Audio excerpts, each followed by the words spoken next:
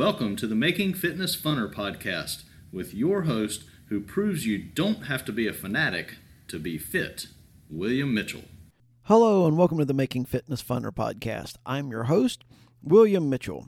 Last week, we looked at symptoms that you might experience that you should never ignore. You should contact 911 immediately. So you really need to listen to that episode because it could potentially save your life. This week, I kind of changed gears from what I was planning on doing, and the reason for that is earlier this morning, I was interviewed for a podcast that's targeted towards gym owners and fitness professionals, and they wanted to get exactly how I run my business and talk about that. And when I was doing it, they asked me about how I got into the fitness space, and I wanted to kind of share that again because it's very pertinent to what I want to talk about today. When I was raised, I wasn't athletic. I was the math science kid in school. I was kind of chubby. I mean, I wasn't a fat kid, but I was kind of chubby. I was non-athletic. I was not coordinated. So, and I went through life doing that. I was not an athlete at all. I went to a gym a couple of times with friends. Considered myself to be in pretty good shape, although I really wasn't, but I considered myself to be in pretty good shape. And I was working on a construction site one summer, and I started feeling tightness in my chest. I thought I probably need to get this checked out. So I went to the doctor, and they did all the tests that they needed to do. And when they came in to give me my diagnosis, they very politely told me that I was fat. What they said was, you have gained 10 pounds a year for the last 5 years, and you started out 10 pounds too heavy, so you're 60 pounds overweight. And the doctor told me he was going to give me some medicine for it, but I would end up having to take this medicine the rest of my life unless I lost some weight. And as he was walking out the door, as he shut the door, he said, "And you know how to do that." Shut the door and walked out. And I thought, if I knew how to lose weight, I wouldn't be fat. And it was kind of an eye-opener because I never really thought of myself as being overweight, but I realized I am overweight, or I was. And so I had to figure out what to do about it. Well, being the math and science nerd that I am, I started looking it up because I didn't want to do these fad things where, lose 20 pounds in 20 minutes. I wanted to see how this should be done correctly. And that led me to really getting fascinated by health and fitness. And I went on and got started out. I got a certification by the American College of Sports Medicine in exercise physiology. And then I went back and got a master's degree in health and fitness because this stuff really and truly fascinates me. But the other thing I figured out was, when you start something like this, it's kind of scary. And my wife had gone to a meeting about how to help grow churches, and she said that it was really interesting that at that time, the fastest growing churches were in strip malls and in old movie theaters. And it's because people who weren't raised in church and who didn't go to church, they just didn't go to church. Those places were creepy.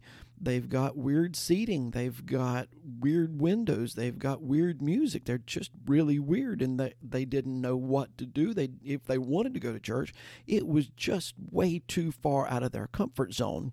And I thought about when I first, decided I had to lose weight. I joined a gym, and I went in there, and I didn't know what to wear. I didn't know the etiquette. I didn't know what to do. I didn't know where the weights were. I mean, they gave me a 20-minute introductory thing, and then you're on your own. And, I really didn't know what to do, and I didn't know what to expect, and I really didn't want to go. And I realized that's the exact same thing with any of these other exercise things. If you're not somebody that does this, you don't know what to do, and it's really, really intimidating. And since most of us are intimidated, we do nothing. 80% of us, that's 8 out of 10, do not meet the guidelines for exercise. And you may think, big deal, but this is where I start to get really passionate about it. 650,000 people will have a heart attack this year in the United States. 600,000 will have a stroke. 290,000 will be diagnosed with breast cancer. 270,000 will be diagnosed with prostate cancer, and 150,000 will be diagnosed with colorectal cancer. and exercise can significantly reduce your chances of all of those. I mean, it'll lower your risk of colon and breast cancer by up to 40% and your prostate cancer by 30%. If you happen to get diagnosed with cancer, it increases your survivorship by 60%. And according to the American Heart Association, just minimal exercise could save 250,000 lives this year. And that's just the really serious stuff. As far as quality of life, exercise has been proven to reduce pain in arthritis patients. It's been proven to help treat ED. It improves walking distance in people with COPD. It significantly reduces lower back pain. It improves mood. It lessens depression and anxiety. And it lowers age-related cognitive decline. So it not only helps you live longer, but it helps that longer life to have a much higher quality of life. Now, the exercise guidelines say 5 days a week, 30 minutes a day of moderate exercise. But one study that was done just recently found that just 15 minutes a day, and that's total, that's not 15 minutes at one time. That can be 3 5-minute bouts of exercise. That can be 5 3-minute bouts of exercise, although really a 5 to 10-minute bout is the best. But just 15 minutes of exercise a day lowered all causes of death by 14% and increased life expectancy by 3 years. And adding another 15 minutes to that increased your increased your chance of surviving an extra 4%.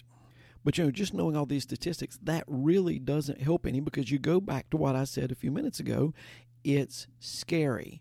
It's outside of your comfort zone. It's something you just don't want to do. A lot of times when you exercise, you get sweaty, you get tired, you get sore.